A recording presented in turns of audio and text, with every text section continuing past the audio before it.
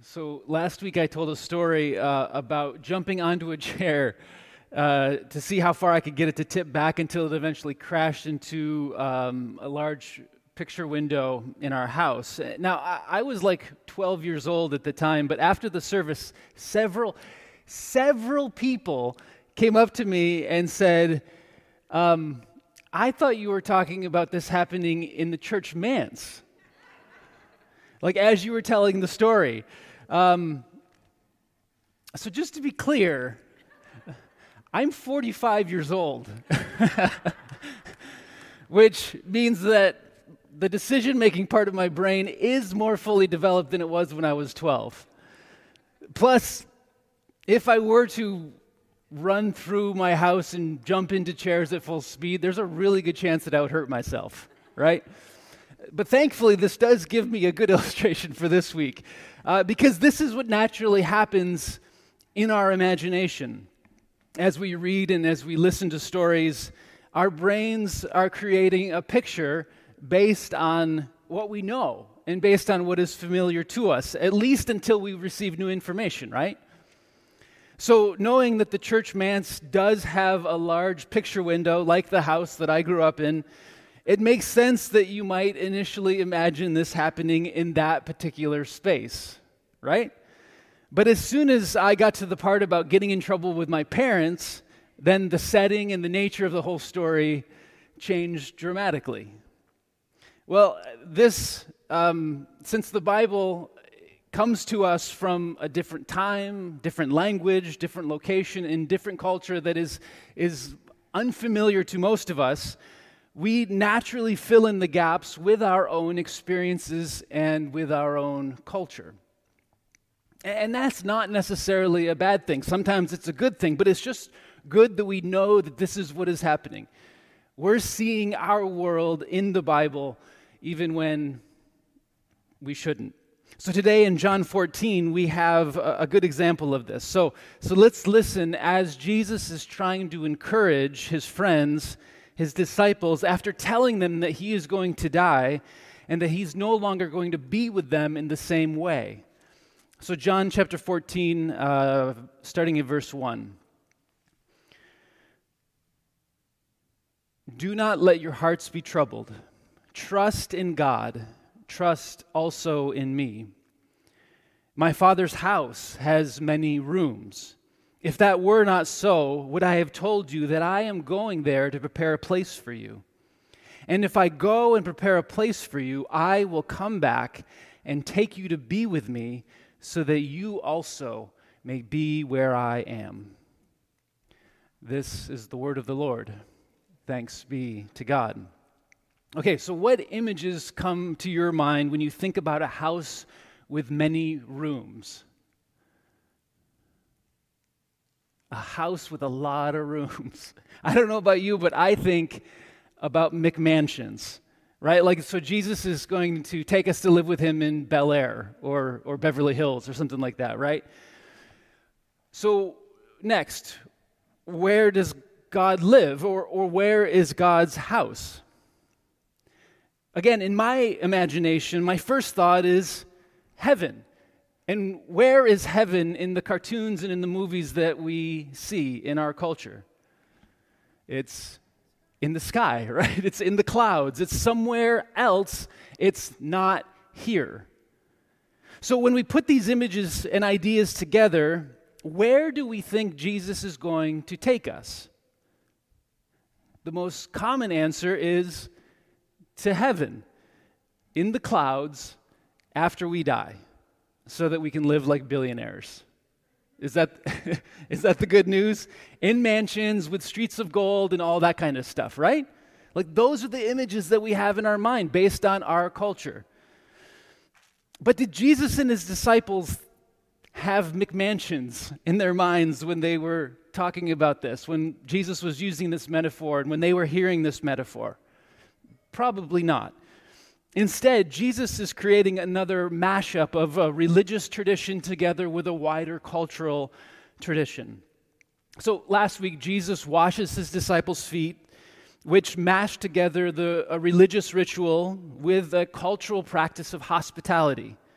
And this mashup carried the message that God is present with us, not just in those uniquely holy places like church or like the temple, but any time we gather together in community. That's where God is present with us. And so, in the same way, Jesus here is creating another mashup of images from his time and place.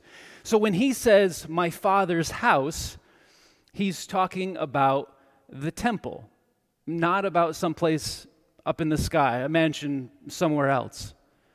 Like, my Father's house shall be a house of prayer, right? Like that type of a thing. The temple, which is a physical building in the city that they're talking about. So the essential question here when we're talking about the temple, or when we talk about church buildings, is where is God? Like, where is God located? And if we can find out where God is located, what is God like? And how can we experience God? And the typical answer in that time and place was, you go to the temple. You go to God's house. And the typical answer usually for most of us is you go to church, or you go to a temple, or you go to a mosque, or some other house of worship. But then when Jesus says that there are many rooms and that he is going away to prepare a place for us so that we can be where he is, this is Jewish marriage language.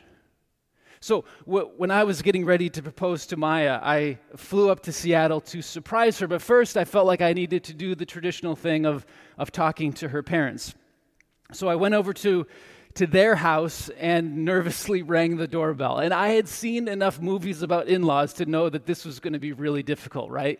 Like that they were going to make things really, really hard. They might be skeptical and really concerned about this whole idea. They're likely going to ask me a lot of hard questions to see if I'm really worthy of marrying their only daughter, right? They might ask me to take a lie detector test or something. So I rang the doorbell, and then Maya's dad opened the door, and he looked at me, and he said, Tim, what are you doing here? Because I didn't live in Seattle. I lived actually down here in Pasadena. Tim, what are you doing here? And then before I had a chance to respond, he said, oh, you want to marry my daughter? Great. Come on in. I'm making some spaghetti. And that was it.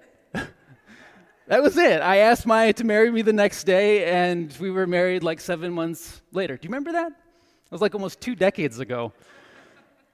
So 2,000 years ago in Israel, this same thing, the engagement would be similar, but also a little bit different. It would include a ritual that was more communal, where the rabbi would come and bless a glass of wine. And I would take a sip of that wine and then nervously offer it to Maya, who would take a sip if the answer was yes. And then I'd say something like, I'm going to prepare a place for us. And I promise that when I'm done, we'll be together. It's sort of that time between the engagement and the actual wedding. Now, I'm not going away to build us a mansion, unfortunately.